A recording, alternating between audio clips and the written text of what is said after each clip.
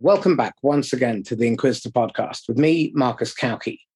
Today, I have as my guest someone I think you're going to find very interesting, Dominic Astley-Timms. Dominic is CEO of the global management performance company Notion. Notion's been around for 21 years. What's really interesting is they've become an overnight success over those 21 years. And they're taking on the likes of the MetLifes, the Vodafones, the BTs of this world in head-to-head competition for some of the world's most prestigious awards in their area. Now, they have recently won the Personnel Today L&D Supplier of the Year award, which is a huge thing in that space. And they came in second after MetLife in the Learning Technologies Award for Best Learning Technologies with a commercial project application. Now, this is a 14-person company. So why am I raving about them? Well, they do a couple of things incredibly well. One is they help managers to coach in the moment at the point where it's needed in the 16 to 20, 30 times a day that they get interrupted by people asking for help, being asked for direction. And what's interesting is if you can imagine for a second the potential of being able to do that at scale, not just working one-on-one and doing lots of kumbaya, incense, and an hour stuck in a darkened room together. But in the moment, when someone asks you a question, instead of just feeding them the answer and giving them a solution, actually giving them the capability and enabling them to do it for themselves. So, Dominic, it's a joy to have you here. I know you're basking in your glory at the moment. So we'll give you a minute to explain your journey. So first of all, why did you set Notion up? Firstly, thanks for inviting me onto this podcast. It's really nice to spend some time with you, Marcus. And it's a great question. I mean, we've been around for a long time. The starting point for the company was really, I had been working in management consulting and very specifically addressing the human side of change. And so that meant that with very large consulting projects, I was very much involved in looking at the impact on people and really thinking about the progression of these projects and making sure that the communication around that and the thinking had happened to ensure that we had the fullest commitment from the client's staff to the changes we were making. And one thing that was becoming increasingly apparent to me in my work as a consultant is that wherever change happened, and even seeing consultants walking around with their clipboards inside organizations actually created fear. And it was something we were thankfully... Well, exactly. It was stopwatches and clipboards. And you know, if anyone's experienced that in their workplace, I mean, the rumors go out and you have to think very carefully. So we really thought about how we were dressing, how we were presenting ourselves, how we were integrating with the staff. But this idea that fear is very often right in the center of where organizations are making change, and that there is a human casualty impact whenever organizations are making changes. And because I was working in this field, it's something that really grew as a fascination for me. And I was lucky enough to go and study an MBA. And whilst I was there, I was heavily influenced by some of the people on my cohort to really think about what I would do differently going forward. And this idea had really inspired me. And in fact, my distinction, I guess my turning point was recognizing that change only really occurs with the engagement of people. I mean, change is what people make of it. So yes, we can change the processes, but actually the processes don't work if the people don't operate to the processes, and you need to buy people into that. That's a fabulous observation, and one that anyone considering selling something to somebody needs to be aware of. If you're going to ask someone to move from the status quo, where they're fat, dumb, and happy, and they're comfortable, and it's familiar, and it's not broken, so don't fix it. And even if it's broken, you know how it all works, so there are no surprises. To changing, you're going to have to be significantly more appealing. Now, a lot of people will move away from fear, but that's never going to sustain. People just get worn out and stressed over that. And then you end up creating other problems like absenteeism, sickness, conflict. So what I'm curious about is, let's start with what is coaching and what is it not? Well, I think it's worth just thinking about what you just said there, because that whole thing about engaging people in that change, I think the turning point for me, which leads on to coaching, was the fact that most change situations that are created by companies are very much tell-based. This is the change that's going to happen. And basically, people just have to sort of adopt to that somehow. But what I found through the work that I was doing is that the more questions we asked of people about new processes or how we could do things better, the more people became engaged in that change.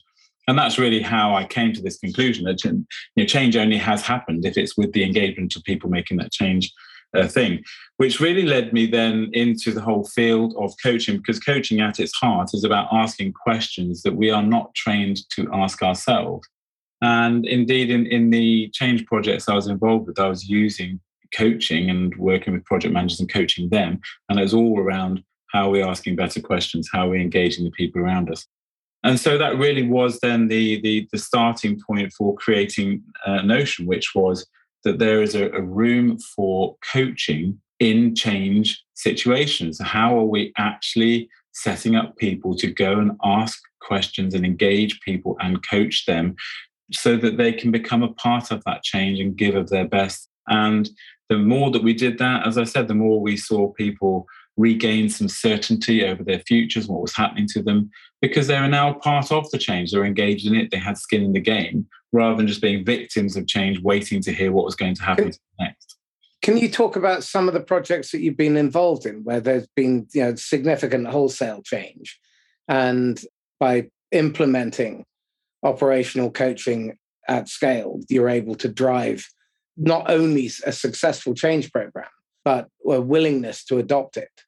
Yes, and I think you'll bring us right up to date with the work that we've been evolving over the last 15 years. And I think the turning point for the distillation of what it is that we do today was our involvement with a huge corporate change program that was being undertaken by Royal Mail. And some of you will, I'm sure, remember pre-privatisation, that the Royal Mail went through what was the UK's largest corporate change program in UK history at the time, where the job of every postman and woman was essentially changed.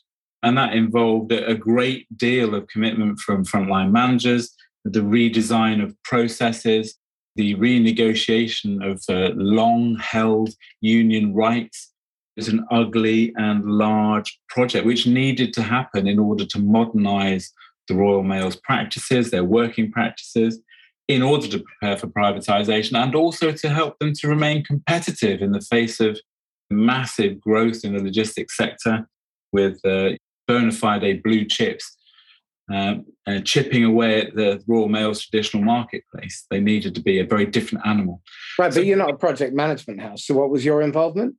So we were invited to work with frontline managers to introduce them to some of the behavioural work that we have been doing within Notion. And that really is our expertise, is working with large groups of managers and leaders to really help them think about how they move through their day and how are they engaging with the people around them, and how are we creating the conditions as managers and as team leaders that allows people to bring the best of themselves to work and contribute at their highest level. How do we encourage that and value that and invite that? And that's not something that's uppermost in our mind most of the time. So that's what we're invited to do with the frontline managers at Royal Mail to help with this change. Because if I remember rightly, that wasn't a project that was going particularly well. So it had its challenges. I think that's fair to say. I mean, of something of that scale, and you're talking about a national organisation that has operations in every single town in the United Kingdom. I mean, it's a massive, and beyond, international businesses and logistics as well. So in a number of regions within the UK, the change was not progressing to plan, and it required a different approach. I mean, if you're trying a particular approach and it's not getting anywhere, then we need to look at what we can do differently. So that's where we were invited in as an organisation to work with frontline managers to equip them with some different insights and some different skills that they could use on the front line.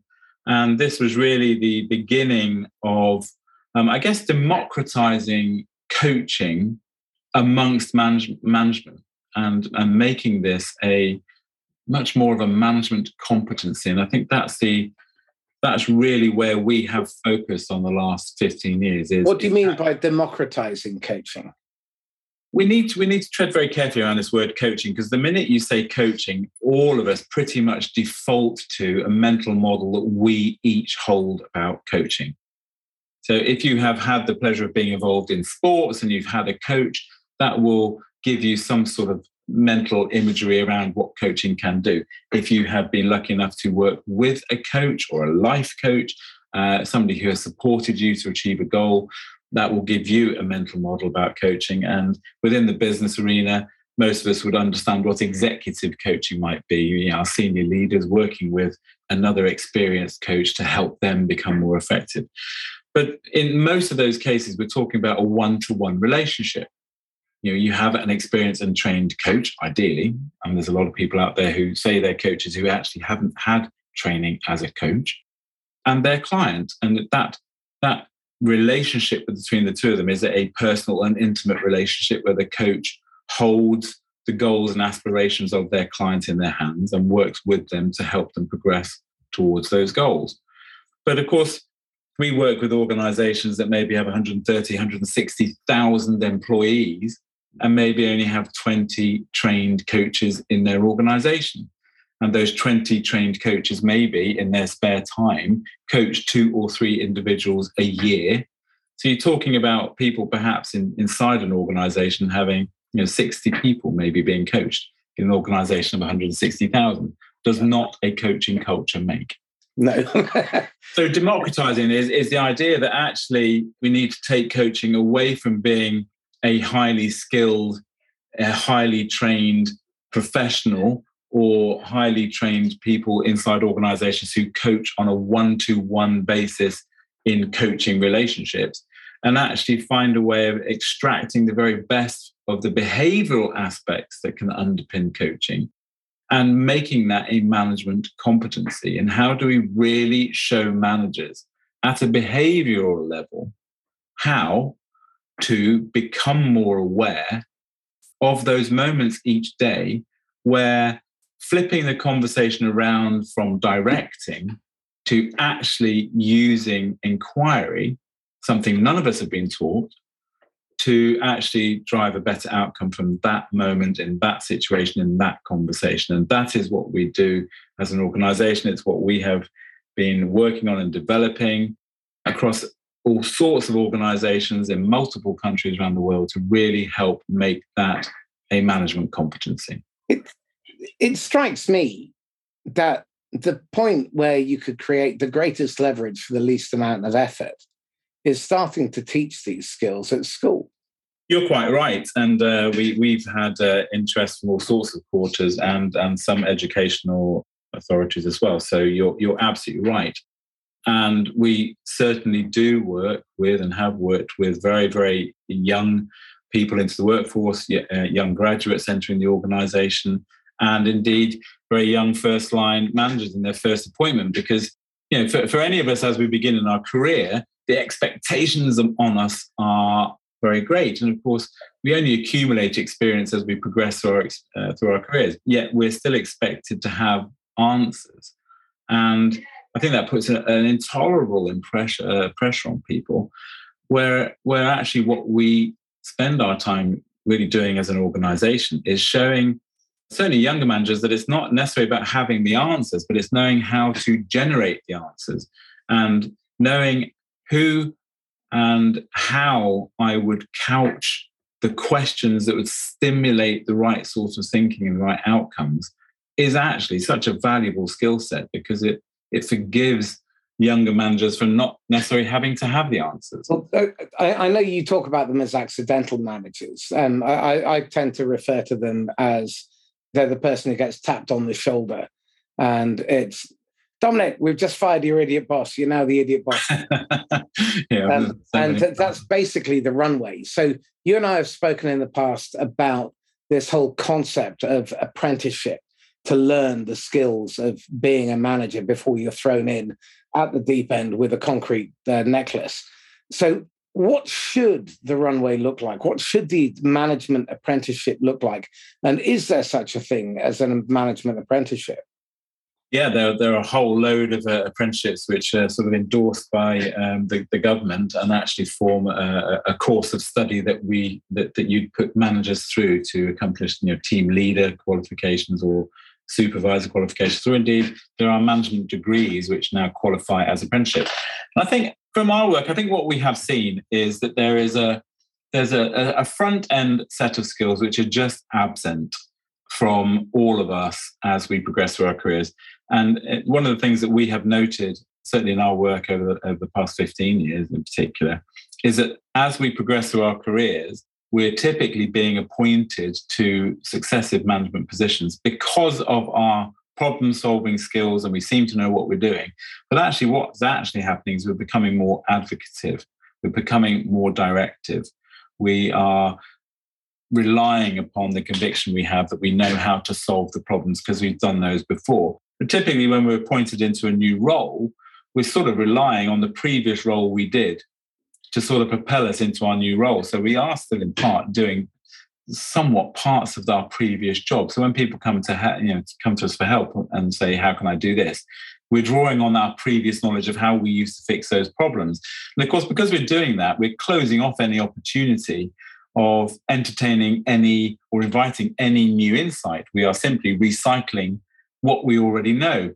And it's a bit of a clever trick for all of us. We're sort of getting on deploying the solutions we've always sort of deployed. And we're getting pretty good. We've collected a lot of solutions and we're sort of trading on that and trying to do our best. And that's all any of us can do, because no one is talking to us about how we would need to perform differently. How should we look and smell as we move up? No one's ever sat us down and said, right, now you're managing this extended team.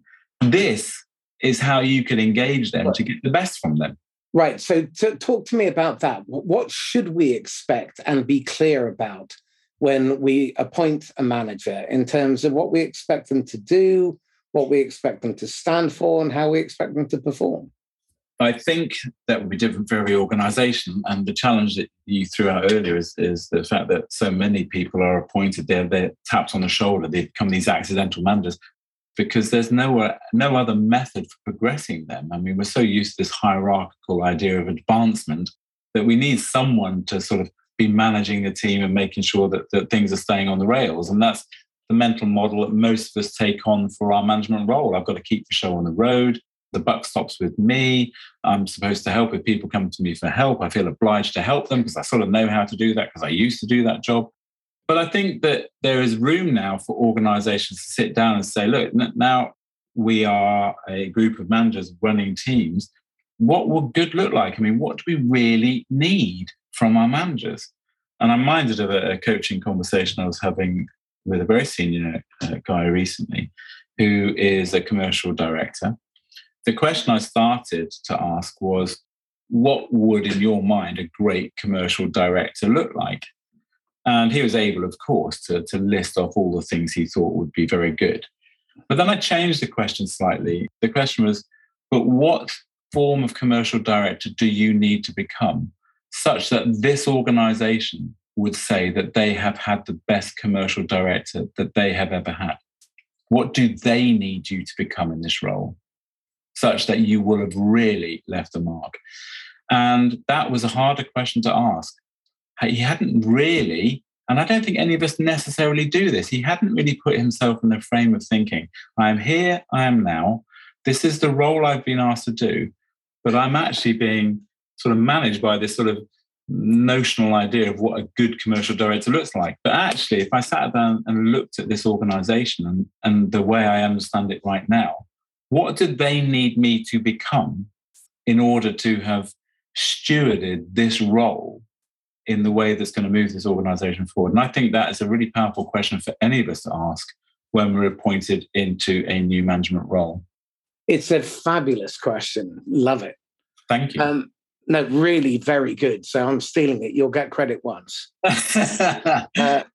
So what I would appreciate is a clear understanding of what operational coaching looks like in practice.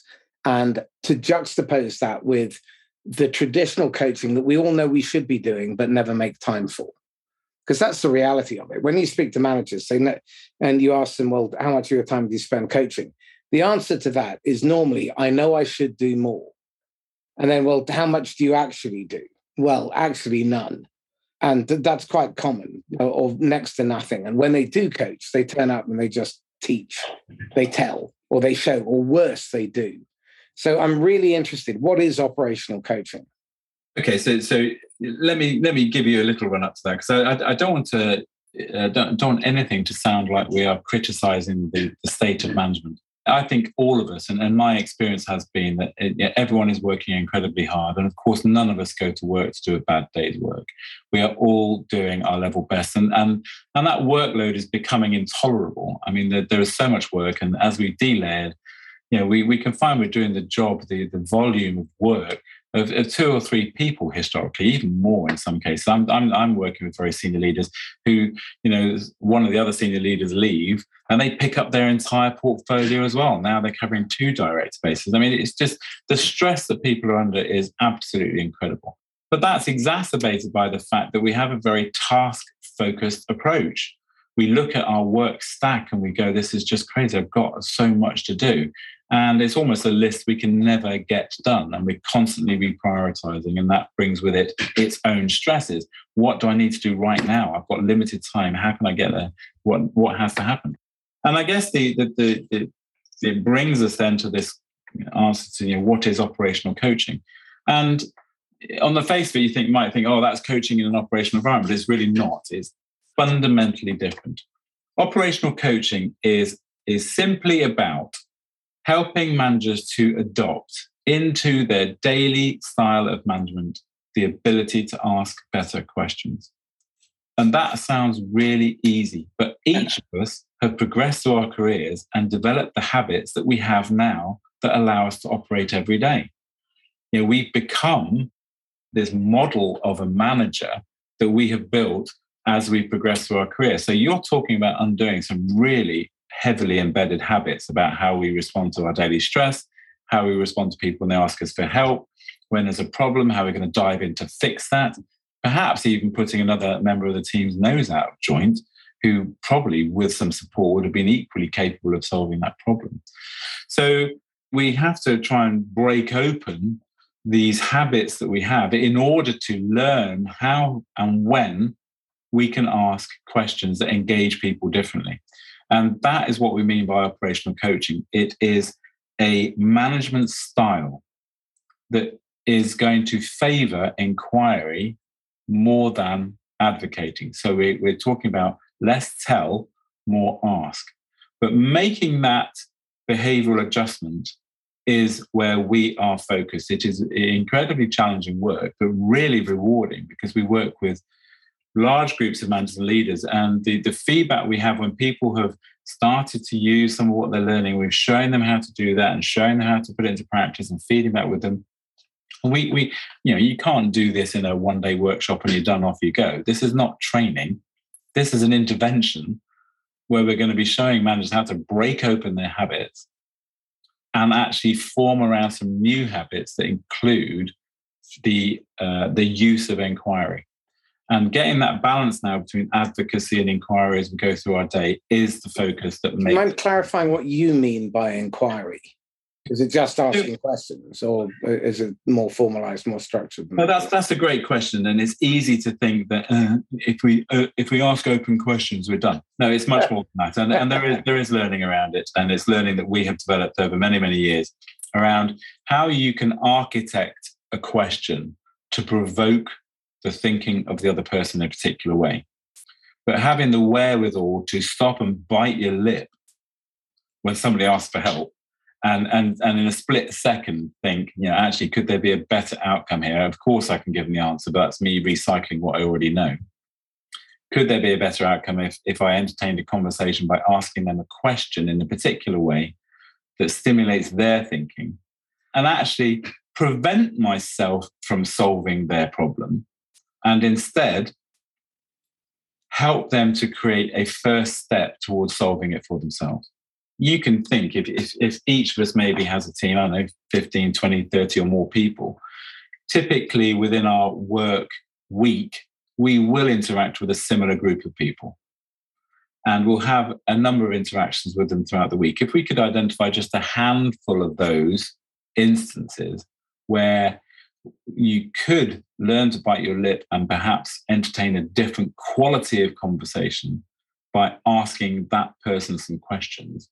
And as a result of those conversations, they started to define particular actions they might take, and you encourage them to take those actions. You can see the aggregating and the compounding impact of having those conversations over a period of weeks and months, how the people around you would begin to flourish and gaining confidence and actually perhaps not come back to you with so many problems.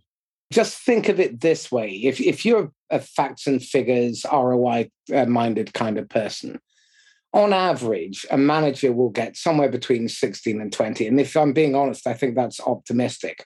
16 to 20 interruptions from people within the team or from around the business looking for their help. When you multiply that across 240 working days, that's somewhere between 3,840 and 4,800 learning opportunities wasted every year if you don't ask a question and you simply provide the solution. Now, think about the compound effect of having those 3,840 to 4,800 times even 10% of your managers. That's a lot of improvement. I always teach my teams the 0.5% rule. One of their missions is to improve their performance by 0.5% a day. Wow. All they've got to do is just 0.5%. That compounds to 373% by the end of a year. And by the end of 3 years, it's over 2,700%. Now, that's a hell of a lot. 27,000%. You don't expect even that level of improvement. Yeah, preach. Absolutely with you. Those numbers are astonishing. And we see that. We actually, in the organizations we work for, we might be working with 400 or 500 managers simultaneously. And the impact of them starting to change their behavior is notable. We even created a name for it, the change wave. And we see it, it ripples through the organization. And when you start to find those opportunities to engage team members differently by asking the questions, and it's not natural to start with. It's not your normal behavior. Your normal behavior would have been to direct, to tell, to answer. Where's Dominic and who's abducted him? Yeah, exactly right. Well, you raised an interesting point because we've been working with a large global bank recently, and completely, we didn't inspire them to do this at all, completely voluntary on their part. They went back to their teams and they were very declarative about the learning process they were going through, and they invited their teams to hold them to account on this. And they hadn't got that idea from us. We are not directive in our programs. We never stand in front of a room of people and say, you should do this, you should, it's good. That's just no way to change behavior. All of the work that we do with groups, if we're doing live programs, utilizes really highly experienced coaches to take managers and leaders through what is actually a protracted group coaching experience where they are starting to see for themselves their personal impact. And that's another thing we've never really thought about. We've got to where we are in our careers, but have we ever actually sat down to examine, how do I affect people? How do I impact people? How am I perceived? And it's really interesting when you start to reflect on that stuff, you start to recognize, actually, am I as effective as I could be? And it goes back to this question, that the example I gave for that commercial director, really starting to ask, what does my organization need me to be? If I was going to be one of those best people in this role, how would I be performing to have really, really made a dent, made a difference here? And I think when people start to address those questions, they recognize, actually, I'm really not engaging with the people around me at all. Give me an example of what the change wave looks like. What do people describe it as when they're on the receiving end, on the implementation end of it? From my perspective, one of the things that we see when we're working with organizations is that we start to hear our language coming back to us. And that is really satisfying. Some of the concepts and the ideas that we share with people really turn some lights on in people's heads. And I think it's like one of those things. Once you've heard something, you can never unhear it. Once you've gained an insight, you can never unincite it. You've made a mental switch. Something's gone off in your head, and that's changed. And that, I think, that is the process that we take people through. We create so many switched on lights. New pathways have been determined. You're never going to find your way back to where you were because things have changed for you. So one of the things that is wonderful for us to experience is hearing our language come back to us. Once that becomes common parlance in an organization, once you have a critical mass of managers and leaders who are now performing in this way, we see and we have reports regularly of teams changing and improving their performance. I'm reminded of an example we heard about only a few months ago. A manager who is widely regarded as a dinosaur manager, who literally had reinvented themselves and had gone on to really pursue an interest in coaching more deeply, wanted to go on and qualify as a coach because that became a core passion. But actually, and the impact on that individual in the workplace was to, almost like a leopard changing his spots, actually woke up to the fact that he had a great team working for him, of very different individuals who he really didn't know at all anything about their expectations, their capabilities, and just changing the quality of the dialogue and starting to invite people by very, very innocently asking questions, but not making those, I'm going to coach you right now, no, I'm going to go into coaching mode. It was actually just genuinely, as a part of his natural dialogue, introducing questions that stimulated a different quality of conversation. And the things that just came from that were remarkable. People who had never felt that they could contribute started to contribute. People felt safer volunteering their own ideas without being dismissed and felt that those ideas would be entertained. And so on a mini local basis, he changed the culture within his team. And if you can imagine multiple managers changing the local culture within their team, what that change wave starts to feel like. I'd be really curious to find out if there are any stories of managers then relaying how they were using operational coaching to manage up. Very interesting. I shan't name the company, but we work in some very specific areas. So one organization we worked with recently had a very well-established communications function. And that communications cadre was made up of communications professionals who supported all of the different managing directors across all the divisions in the global business. But they were very much used as a service by those managing directors. I want to communicate this. Can you put something out? I'd like to do this. And so it's very reactive. But actually, you've got really highly trained, exceptionally qualified communications professionals who felt they had more to contribute. But they found it very difficult to question their managing directors because it felt exactly like that. I'm questioning their leadership. And actually what they learned through our program is there is a form of inquiry which is very respectful. It's about the way that you ask questions with genuine, sincere authenticity, with those questions coming from a genuine place where you genuinely are interested to hear what the other person's saying. So this was really a process as communications professionals, and mark the word here, they're communications professionals and they didn't know how to use inquiry effectively. Mm-hmm. But they learned through our programs how to do that in a very respectful way, to indicate through their inquiry that there was some depth behind what they had to offer. And the feedback they had was absolutely remarkable. I mean, the feedback from managing directors in particular changed towards, I feel I have a partner in my communications now. And that's a big change. And so that completely changed how that entire raft of supporting communication professionals were regarded now as professional advisors. But in fact, they weren't providing advice. They were asking questions that would get the managing directors to think slightly differently about the outcomes that they wanted to really generate. And then how might we effectively communicate that and link it to other things to reduce fear? Very interesting. Okay, so what I'm very curious about is the blind spots traditional managers might not be aware of and how they can recognize, so they can heighten their level of awareness, how they can recognize the impact that solutioning is having on their people, and what they can do immediately in order to start getting their people to solve their own problems. Yeah. I think that the biggest one, and probably the most shocking that some of your listeners might be familiar with, is the international malaise, which is affecting all organizations, which is the absolutely tragically poor levels of employee engagement. And I think it's one of the major research organizations, the name escapes me right now, it might be Gartner or another one, has published their international engagement report that has the average engagement internationally now at 20%, which means that 80% of your workforce are disengaged.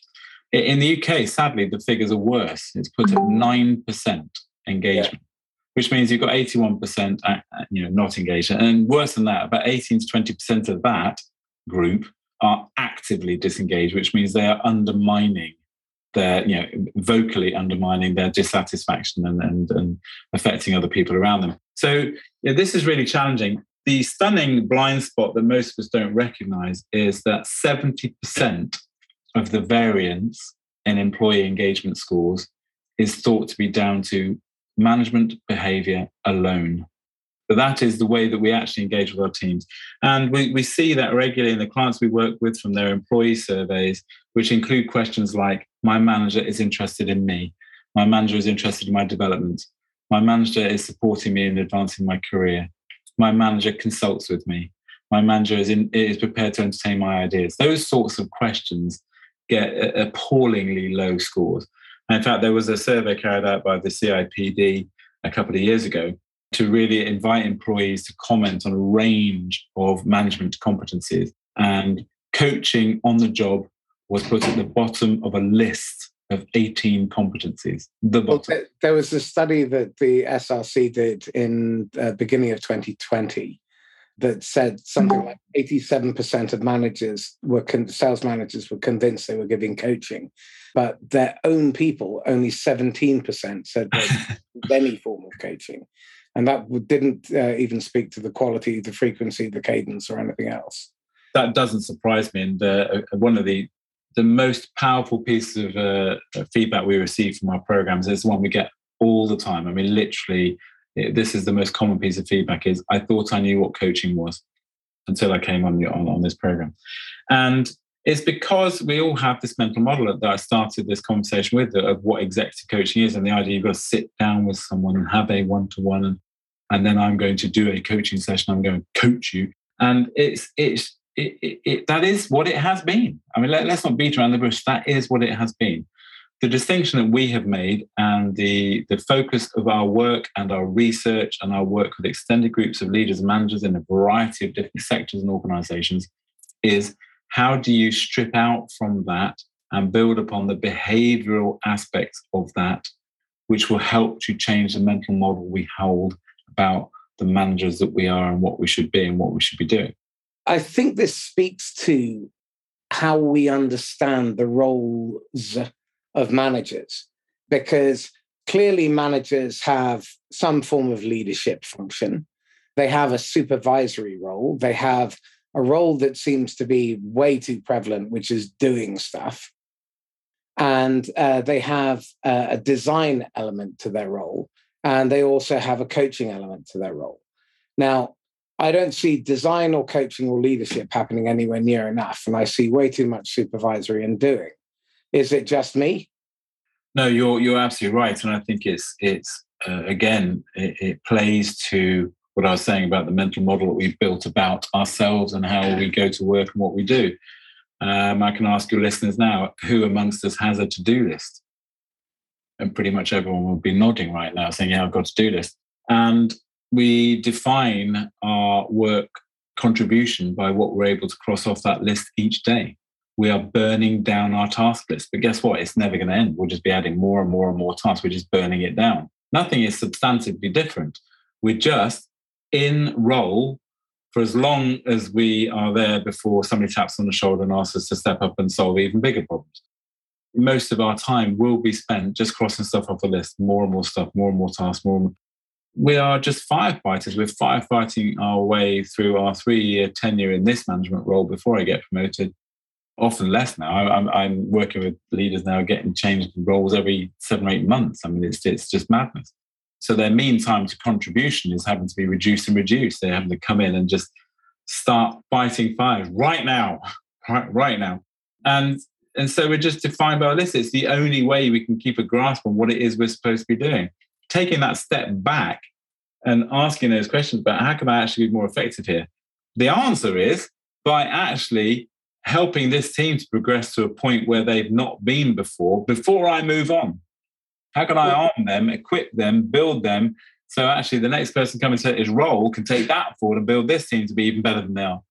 So this then speaks to, there are so many questions, so we need to have you back. But there are a number of really important questions that come out of this. The first thing that I want to make clear, the reason why people don't coach, despite the fact they know they should, is they don't have the time, or they don't make the time, and they can't make the time. So the problem is, if you don't coach, you'll never make the time. The big lesson that I learned along the way was the more I coached and the less I told, the more work other people did. So I ended up not taking on their workload. I remember working with my accountant who was getting 36 interruptions a day. And when we stopped those interruptions happening and allowed her to prioritize, her productivity doubled in 2 weeks. She went from a 17 to 21 hour, 6-day a week working week to a 9-hour a day, 5-day working week. Production doubled and profits doubled. Now, part of that was spending time really coaching her people to enable them to do the work that she was paying them for.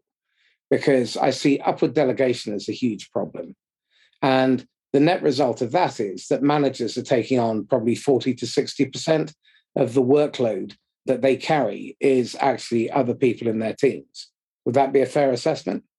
Yeah, and it's something we measure regularly, and that squares exactly with what we find. And it's partly because when we move into a new role, we're dragging bits of our previous role into it. And the minute somebody comes and asks us for help and we're providing that solution, yeah, you're right. We've taken on the work in that moment. We're taking that work on. And actually, all we're really doing is helping them or leveraging what we used to do. So we're actually doing our previous job to solve that problem. And the minute that we are solving the problem, we're doing the heavy lifting, we're doing the mental work, and a number of times we're going to end up with a task to do ourselves out of that. Learning to engage people differently and putting the ownership for moving a solution forward back with them, only where that's appropriate. I mean, if you have someone who comes to you for help and they genuinely have no idea, it doesn't mean you can't ask them some questions, but we're not going to be churlish. If there is no way that they are capable of having any knowledge, then I'm not going to withhold an answer from them if there's only one answer to the situation. That's madness.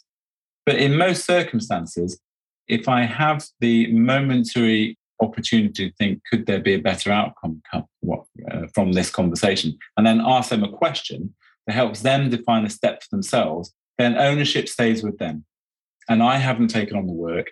And in that moment, they have done some of the heavy lifting. So they've created some new neural activity for themselves. They perhaps have built a tiny fraction of confidence has improved to them. And if I'm able then to support them through seeing through a whole solution, then they really will have gained from that interaction, built some confidence, improved their resourcefulness and their confidence for dealing with similar problems when they arise in the future. Also meaning less likely they're going to come back to me. Well, I think this also speaks to another really critical problem at the moment. There's a huge skills shortage. We have this global grand resignation that's occurring. We have problems with hiring because the lack of talent available in the market and massive competitive demand. And I'm pretty sure, without exception, most organizations could easily create top performers faster than they can hire them. And if they're not coaching, they're missing out on those opportunities. They're not creating their successors. And certainly as a manager or a leader, I think every one of those should be working towards their own redundancy. Thoughts? I wouldn't disagree with that. I think that... I wouldn't agree either. Yeah. As people progress, I think you recognise, I mean, the feedback we get from managers who've been through our programs is an opportunity for them to reinvent the remainder of their career because they've found different ways now of adding value. And if by making themselves redundant, you mean they don't have to be the problem solver anymore, that's a good thing. I don't want them to be the problem solvers necessarily going forward. I need them to be the enablers of the people around them to be able to step up to be able to take on those problems themselves. And when they manage to do that, then it's time for that manager to move on in seniority to the next team that they can work with to do the same. So actually the idea is that as you move through, you're leaving behind you an enabled team, or at least on the path towards having enabled them to be better, so that the next manager that then comes on can take that team further forward. And I quite like that idea that in our roles as our managers and leaders of groups of people, we should be really thinking about, what is it I'm leaving behind here? Have I just spent my shifts doing my firefighting for my X number of months I'm running this team? When I recruit, I always like to ask, what's your next job? And what's the legacy you intend to leave behind in this one? Why is it going to be better for the person coming in once you leave? As a manager, what I want my managers to be doing is I want them to be doing high value work. I don't want them to be doing work that we're paying people 30 quid an hour for. I want them to be doing work that we pay people 500, 1,000, 5,000 an hour for, because that's why they're in those roles. They have that competency, that capability. I think there is a huge challenge in terms of the early stages of a new manager in post. That onboarding process. I'd love to have a chat with you briefly before we wrap up about onboarding managers. Because again, I mean, onboarding generally is pretty appalling, but managers, you've hired a grown-up. So you don't want to leave, you don't want to interfere. And it's typically give them their computer, introduce them to a few people in the office, and off you go. Yeah, I think that's fair. And I think one of the things that certainly we do in our own organisation is we already have thought through some immediate, not quick wins, that's the wrong thing, but some immediate piece of work where they can really demonstrate their expertise, get to grips and get some really early wins there. But also when we have newly appointed managers, and we see this now in the organisations we work with, that coaching, that evolving coaching culture means that the leader that has employed that manager will form a part of their team. And actually, if they're using more of a coaching style and they're using inquiry, then they'll be having that sort of dialogue with those managers to really be helping them think about how they can be effective quickly. And if they then don't send them through an operational coaching program, which I hope that they do, and that is happening in organizations now, they at least then are having these quality coaching conversations with them on a day-to-day basis. And very, very quickly, those managers who are on the receiving end of those questions are starting to think differently already. And they sense they're working for a boss who is going to be asking them questions and helping them do the thinking.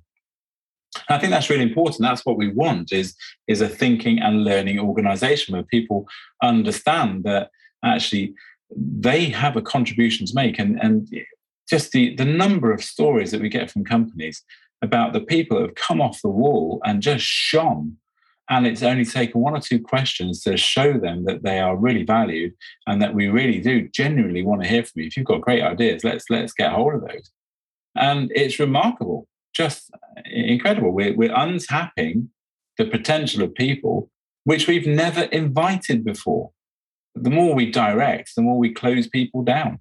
This reminds me of a really interesting interview I had with a chap called Ian Dodds. So Ian worked with ICL for decades, turning around all of their failing factories. And he was a really fascinating, or is a really fascinating character. But he's been incredibly influential on me because one of the things that he really made central to his work was focusing on diversity and range and getting diverse groups of people working together on the same problem and finding what people have in common. And he was going into factories where the Communist Party was running the unions. So, it was fairly militant. And he would, within a couple of years, he was turning these places into the top performing factories worldwide. Wow. Now, what he always made the point about was you manage inclusively. And you have to have a diverse group of people looking at the problem with fresh eyes and finding that common ground. And that can only come from an inquiry-based approach. It's not going to come from telling.